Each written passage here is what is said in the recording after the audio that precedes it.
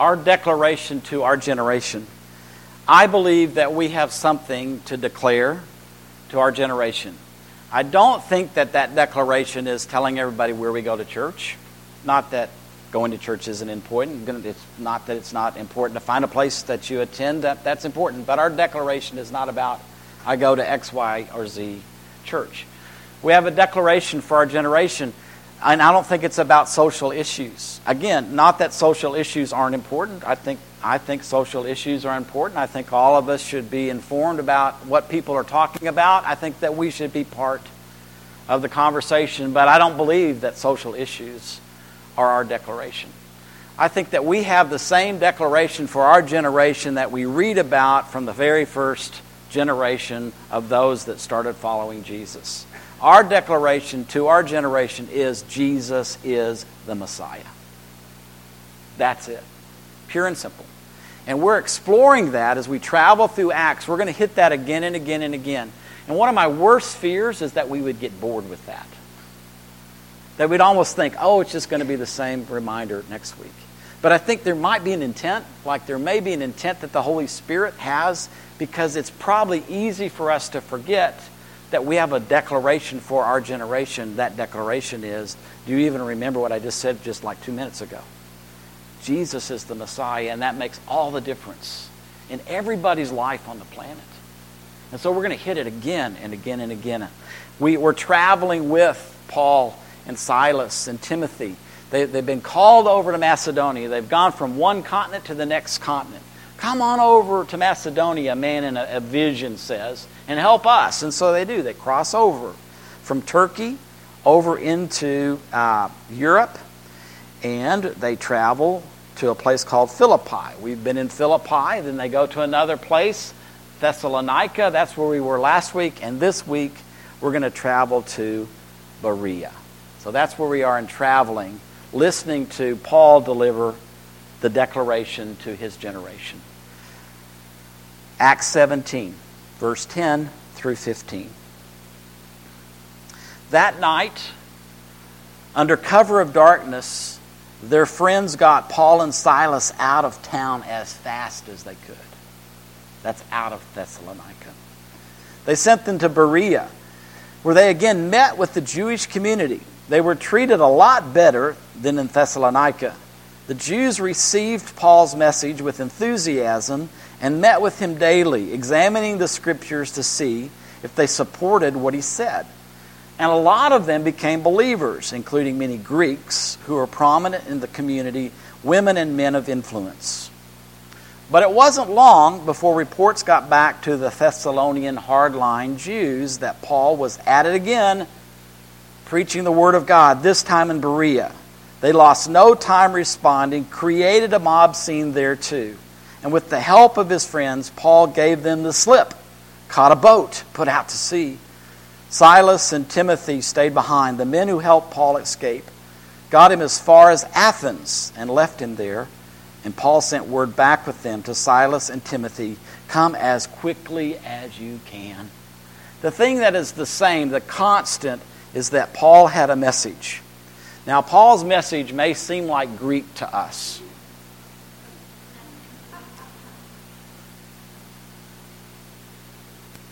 And I wanted us to stop. A few of us might be able to read a few words up there. But Paul's message was originally delivered in Greek. And for some reason, from what Paul's message is recorded in the New Testament, it's morphed into something else that is not quite what Paul had in mind. So I thought it might stop us. And before we just kind of decide what Paul's message is, maybe we could go back to the Greek and we could discover it. So would you like a little translation? Okay. First of all, this is so cool. And it's so consistent with what Don Miller was saying and what Noel wants to do in our community. Paul conducted discussion groups about the Scriptures. That's what the Greek word means. Paul didn't just stand up in the synagogue and read the scrolls and then tell everybody what he thought. He invited discussion about the Old Testament Scriptures. That's a little bit different image of Paul, isn't it? Hey, my Jewish family, he's in a synagogue in Berea. We've been reading these scriptures all of our lives as Jews. So I want to revisit these scriptures, and I want us to have a conversation. I'd like us to have a discussion. Those of you that know Greek, check me out. And in that discussion, what Paul is saying, I'm going to explain and I'm going to point out in scriptures that we've read all of our life two things. Number one, it was absolutely, positively, by all means, the Messiah that we've been anticipating. He had to die. And then he would have explained why. I think maybe, and then you kind of broaden out because it doesn't tell us here.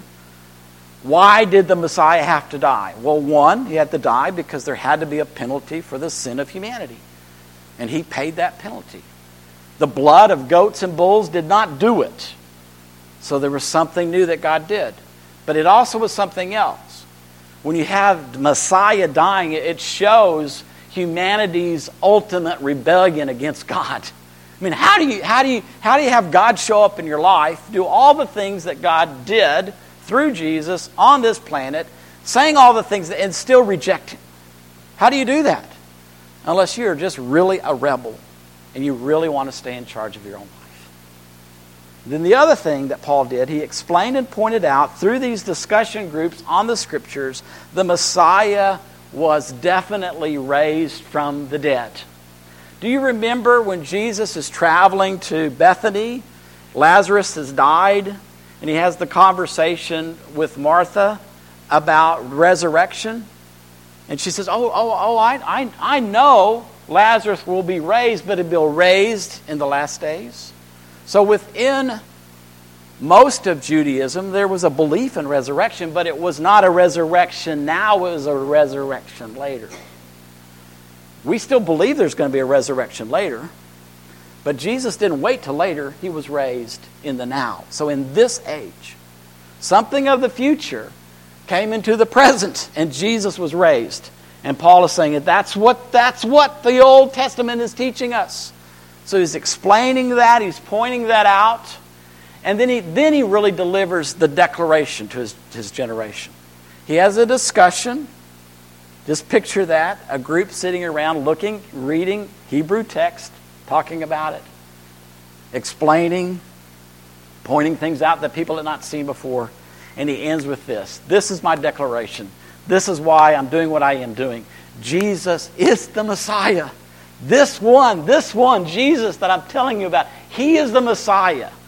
And that's what his declaration was. Now the result of that was that in the synagogue of Berea, they were more open-minded than the synagogue in Thessalonica. So they were willing to have the discussion. They were willing, and there was this readiness to examine the Scripture. You think we're missing some things? Well, okay, let's go there. Let's read that. Let's talk about it. And then the ultimate result is a lot of people became believers. Both Jews and then the God-fearing Greeks. The synagogues allowed God-fearers to come, be part of synagogue life. If they wanted to go through conversion into Judaism, they could. So they're there as well. So people are believing Jesus is the Messiah. Jesus died on the cross as the penalty for my sins. Jesus is alive. There's a new quality of life that I can enjoy. Jesus is the Messiah. Some of those Greeks were prominent. They were influential. So you can imagine there was some differences, things going out in the community. You know, people's lives are being changed. And then as in Thessalonica, some hardline Jews who just simply refused. We do not believe that Jesus is the Messiah. We do not believe that Jesus is alive. And we do not believe that Jesus died on the cross for anything other than being a scoundrel. And so they created a mob scene in Berea, just like in... You want to sit in Bible study? You don't want to live the adventure?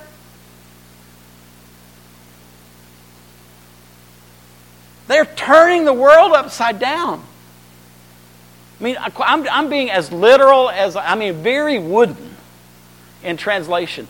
This message delivered by Paul and Silas is disturbing the world. Then, again, this mob comes.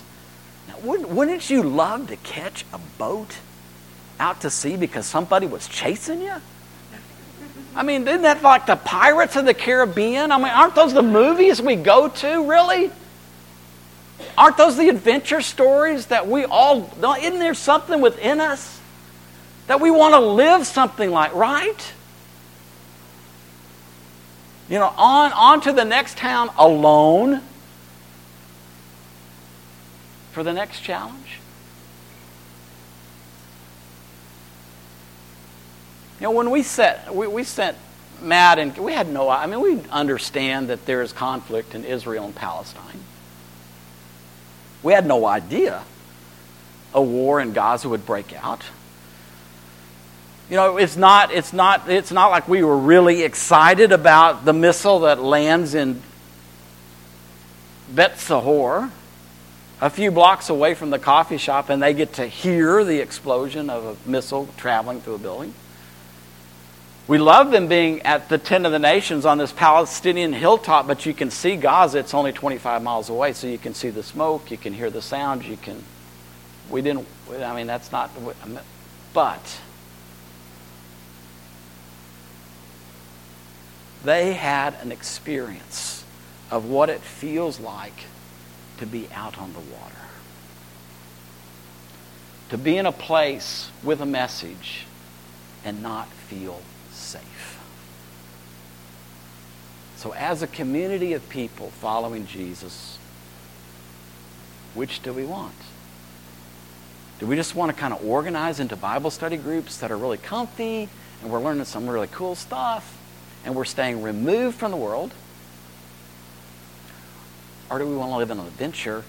Or is there another option? How about this? How about both?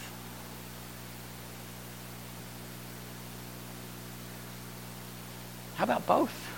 Why can't we do both? If I ended up my whole ministry life teaching the Bible and people did nothing with that, nobody went anywhere to deliver any message, I would be an absolute failure. If none of us does anything with what we share on a Sunday morning and going out there wherever God sends us to deliver the message, then I'm a failure. Because it's both. We want... I love the idea of examining the Scripture together in conversation. This may not feel like a conversation, but I want this to be a conversation. I know we can't be talking all at the same time. But in our conversation that is examining the Scripture, that then should propel us out with this great message that makes a huge difference in this world. I want lots of Bible study with lots of group discussion. I get tired of listening to myself. I know how to teach a Bible study. I know how to preach a sermon. But I'm not saying give me more opportunity to talk to you. You're going to get tired of listening to me, right? Yes, you are.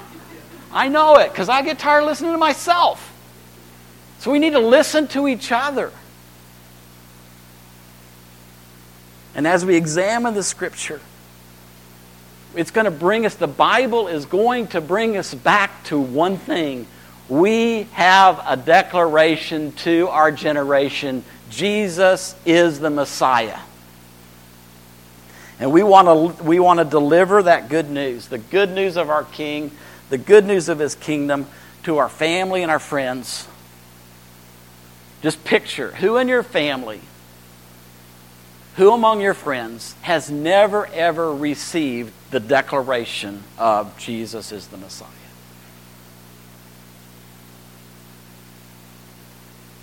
Who in your family and your friends has? Let's sit down. Let's have a conversation. I'm not interested in sitting you down Hey, Otto, I'm here to tell you. Let's have a conversation. I know people that are not interested in what we're doing because they had questions and people told them they couldn't ask those questions. We don't ask questions here. What? Oh, so we don't have a conversation here. There's just somebody that tells us what to believe. Is that what you're saying? Who in our family, who among our friends has never ever been invited into a genuine conversation where they could disagree without losing the relationship? And patience after patience after patience. I had a friend one time who started coming to a men's Bible study. He came up and said, I'm a wreck. I like coming on Wednesday morning, but I need more time. So you got some other time. I said, I've got Friday morning. He said, great. I'm going to come Friday morning. I'm going to ask more questions from Wednesday morning. So we'd show up, coffee, donut, great. And we'd start a conversation. He'd ask questions. I'd answer questions. And we always came to one thing. Jesus is the Messiah. And our life can take a different course when we believe. We believe Jesus is the Messiah. We believe He's the King. We believe that His kingdom is arriving. We believe. We'd get to that point, and my friend would say, I know, but I'm not ready. I said, okay. See you next week. It was week after week after week. I'm not ready. And it wasn't just the good donuts and the coffee that he kept bringing me. It's not up to me when people say, I believe.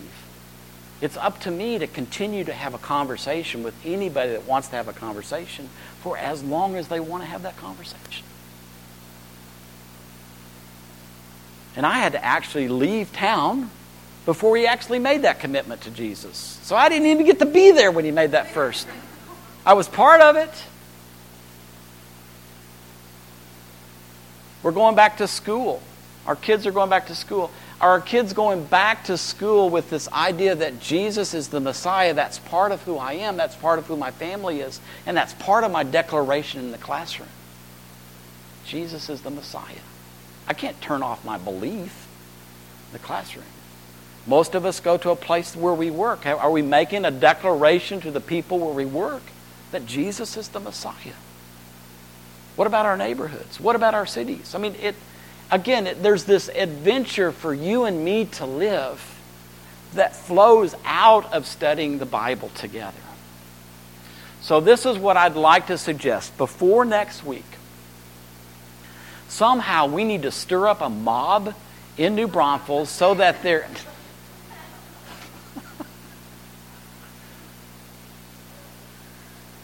Wouldn't it be great if somehow the Holy Spirit could begin delivering the message of Jesus through us to our generation so that people got agitated by that, resulting in people coming to faith in Jesus?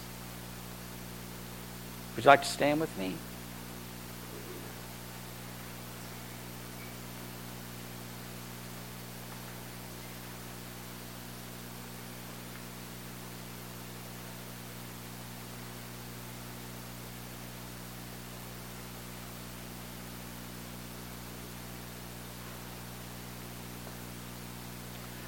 Jesus, I want to thank you this morning that what we're reading on the pages of Scripture is part of our history. But it's not just the past. It's about today. And I thank you that you are inviting us as ordinary people following Jesus to be like those Jews in Berea, to be people that are open-minded, to be people that have a readiness to examine the Scriptures, to be people that value studying the Bible, to be people that gather together and have good conversation about what the Bible is saying and what we're supposed to believe and how that's meant to impact us. I thank you But at the same time, I thank you that you're inviting us to live the same sort of adventure that Paul and Silas lived and we're reading about today.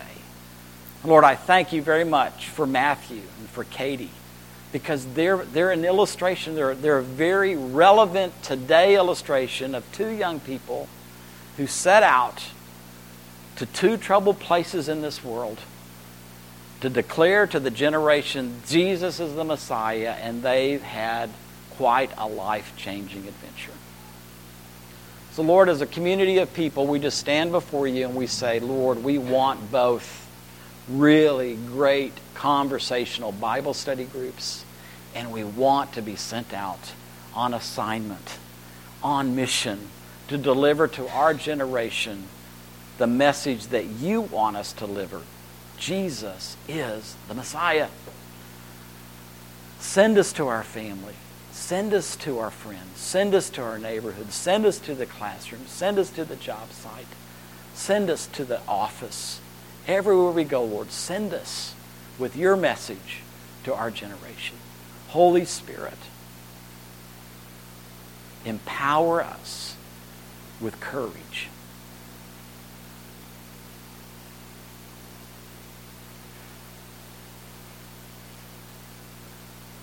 Empower us with wisdom.